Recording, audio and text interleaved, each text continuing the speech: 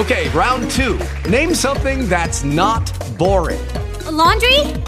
Ooh, a book club. Computer solitaire, huh? Ah, sorry, we were looking for Chumba Casino. That's right, ChumbaCasino.com has over 100 casino-style games. Join today and play for free for your chance to redeem some serious prizes. ChumbaCasino.com. No purchase necessary. Void where prohibited by law. 18 plus terms and conditions apply. See website for details. Ladies and gentlemen, can I please have your attention? I've just been handed an urgent news story, and I need all of you to stop what you're doing and listen. The Daily Schnoz. Now, the day's biggest stories in the world of sports. The Daily Schnoz. Brought to you by Michael's Toyota of Bellevue, with a service department that's open 7 days a week. It's truly all about you at Michael's Toyota. We interrupt this program to bring you a special bulletin. This is the Daily Schnoz. Slick, I asked and you delivered. There was one name I asked for you to get from Corvallis, Oregon. Yeah?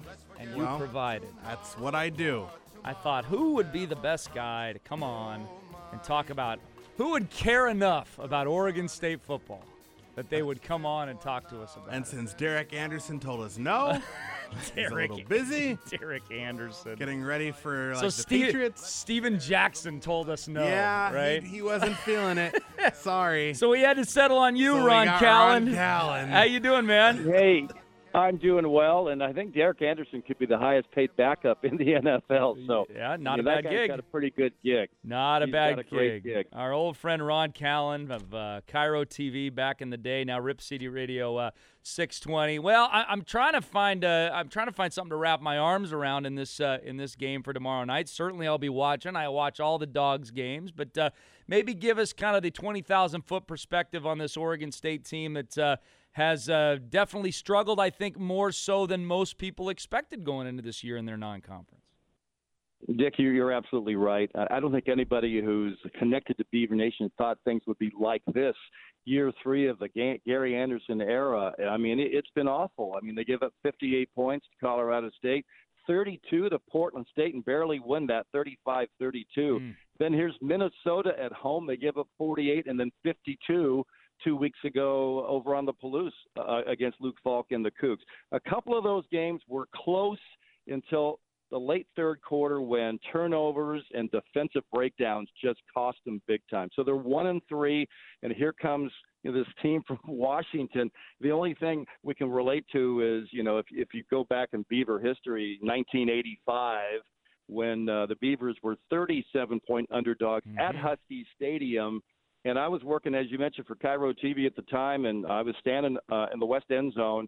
Don James, the old coach there, he had a stopwatch in his left hand. He was timing the hang time on his punters, and he kind of yelled out to his other assistants, "Hey, we seem kind of flat today, guys. Let's get going." But, of course, then the Beavers won that game 21-20. So not a lot of hope for tomorrow, even though, hey, anything's possible like 1985. I think there's two things that will be really that Beaver fans are excited about. Tomorrow in the second quarter, Pat Casey's baseball team will pick up their Pac-12 championship rings.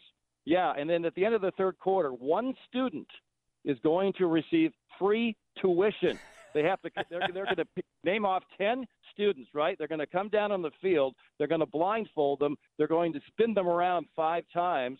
And then the first person to walk on to the emblem that says free tuition, and they get $12,000 of free tuition. Not too shabby. That's not too bad. That will keep people in their seats to halftime, because I remember the last game 2 years ago I was there, and I want to say it was something like 50-7 at halftime or 48-7 at halftime, and I decided to beat the rush out of Corvallis and head back to Seattle. But talk about the situation at the quarterback position. Scary scene for starting quarterback Jake Luton last week, injured in Washington State, had to be carted off on a stretcher, immobilized. What is his prognosis?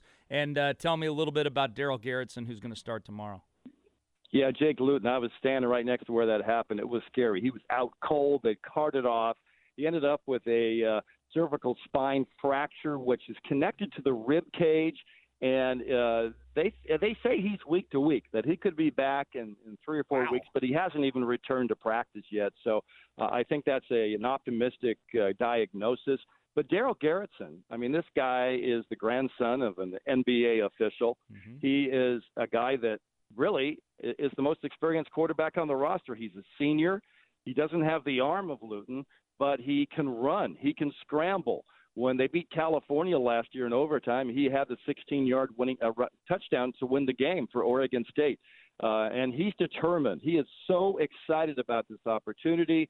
He says the Washington defense, they look so impressive. But, I just think the Beavers are going to try to come out, have passion. They're all together. It's not like the team is split in any way. Right. They just want to show everybody they're better than what's happened so far. And I wouldn't be surprised. Gary Anderson and his offensive coordinator, Kevin McGivern, they're going to go deep in this playbook. They're going to pull out all the stops to try to make it a game. Because you're right, Dick. The last time they were in Corvallis, it was embarrassing. Yeah. Chris Peterson took the foot off the gas really the last two times they played in the second half. I think, was it last year or the year before, there were 23 straight running plays? Yes. So, I'm hoping it's a game. The Beavers, this is year 3. I mean, there's a lot of Beaver Nation. The grumblings are beginning about, we thought this guy was going to bring us to the promised land. I think all of us on our preseason show on the Beaver Sports Network, we were saying, well, they got a chance to make a bowl this year. If these things add up, they could win 6 or 7 games. But right now, because they have to play Washington this week, then USC, then Colorado, then Stanford. I mean, that's a gauntlet for any team in the Pac-12. That's rough. We got some good weather there on tomorrow. I know here it's supposed to rain here pretty soon. So I don't know. We going to get a rainy game tomorrow? It's been so gorgeous here in the Willamette Valley, but they say a chance of showers today and tomorrow. Okay. But hopefully no downpours. I'll tell you, we had a big downpour in the game against Minnesota. So we'll see. But, hey, the Huskies are used to rain. Husky fans who are coming down are used to rain. No Hopefully question. there'll be a lot of fans driving out 5 with the purple and gold. I'm sure there will be. Hey, thanks, Ron. Appreciate it. Enjoy the game tomorrow.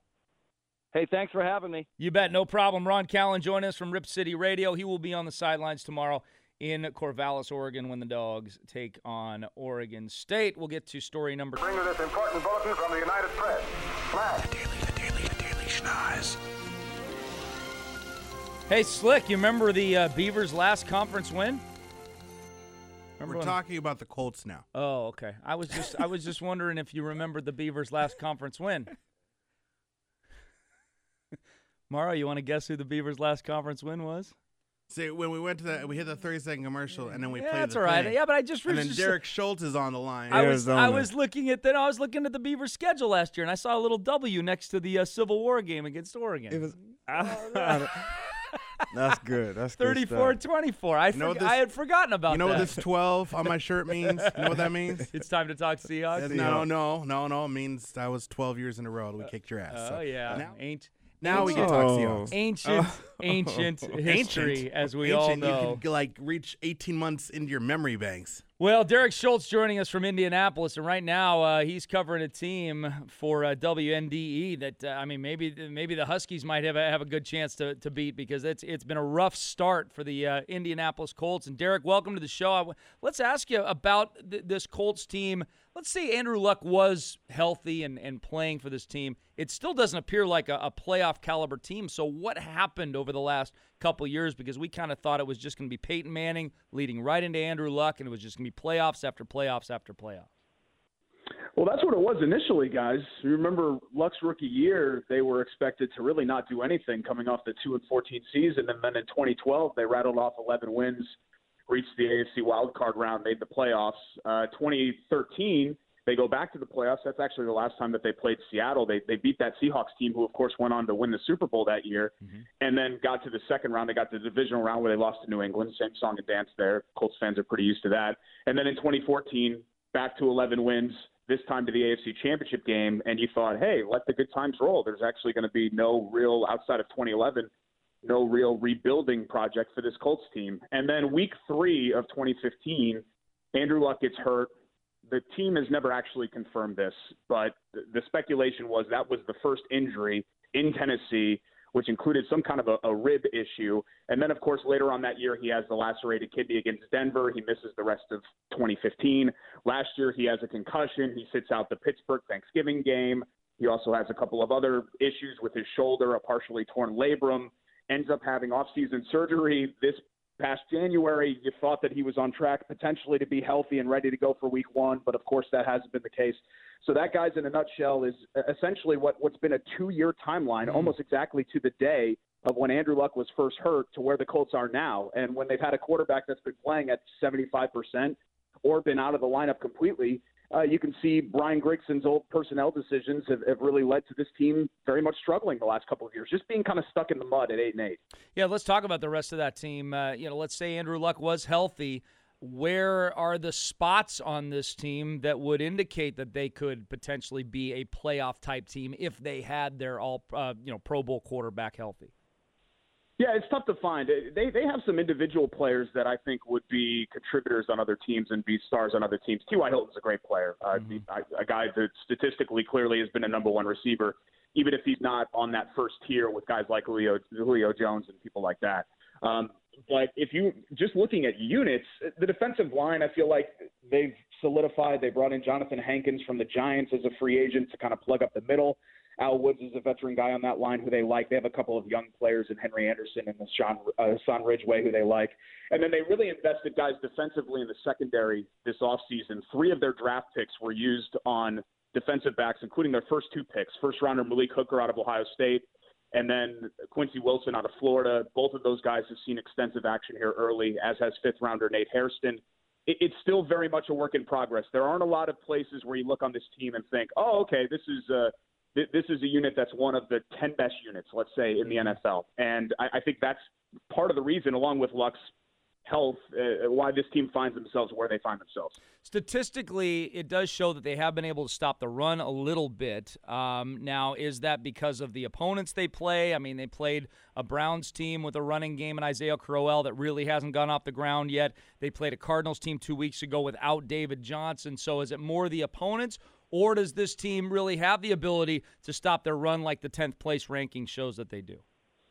No, guys, I mean, it's been great. In that 37-point loss in week 1 to the Rams, they looked really good against the run. You know, when you're down 5 touchdowns, it's a little bit easier, I guess, to stop the run. Right. No, in all seriousness, yeah, I think it's a little bit of a mix of both because, all kidding aside, they have been better against the run. And it goes to what I said before about them solidifying the front of that defensive line and especially the interior of that defensive line with Jonathan Hankins up front. So I do think it's an improved run defense. It's not going to be mistaken for one of the better run defenses in the entire league. But if you are looking for, a reason for optimism with that unit, which was just awful last year, I think they were 30th overall as a defense last year. The run defense has been improved, but that's not saying a whole heck of a lot because it had nowhere to go but up compared to what it's been in 2015 and 2016. All right, Derek. Well, a couple weeks away probably from getting Andrew Luck back, and maybe you got some hope at that point. Thanks for joining us. Thanks, guys. You bet. Derek Schultz joins us from WNDE in Indianapolis. I don't think I have ever – that's fine. Go ahead and play it. Well, that's the news. I'm out of here. The Daily Schnoz, brought to you by Michael's Toyota of Bellevue on Sports Radio 950 KJR. I know definitively. I've never – because I look at this stuff on a weekly basis, the silly – FPI rankings and what % chance you have to win a football game. And, I look at those things just for fun. There has never been a time I have ever looked at a Husky game and a Seahawk game and saw 96% chance to win and a 90% chance to win, according to the computers. I have never seen those type of numbers. So if you just go on that math, Husky and Seahawk fans have an 86% chance to go 2-0 this weekend and be really happy coming into Monday. Let's not screw that up. Let's not screw that up. 7:44. Hey, you want to give a shout out to Mario Bailey? He's in the house. 49451. Mario Bailey, the greatest receiver in Husky history. I think we have to all admit the greatest receiver in Husky history is in the house right now. 49451. If you want to ask him a question, throw him a shout out. We'll do that. Coming up next at 8 o'clock, Peter King will join us. 8:30, Rick Neuheisel. 9 o'clock, Mike Holmgren. Hugh Breedlove Millen's X's and O's at 9:45, and the Score Prediction Challenge where you can win a Ram 1500 from Tacoma Dodge Chrysler Jeep Ram. All coming up on the back half of the show on 950 KJM. It is Ryan here, and I have a question for you. What do you do when you win? Like, are you a fist pumper, a woohooer, a hand clapper, a high fiver? I kind of like the high five, but if you want to hone in on those winning moves, check out Chumba Casino. At ChumbaCasino.com, choose from hundreds of social casino-style games for your chance to redeem serious cash prizes. There are new game releases weekly, plus free daily bonuses. So don't wait. Start having the most fun ever at ChumbaCasino.com. No purchase necessary. VGW Group. Void where prohibited by law. See terms and conditions. 18+.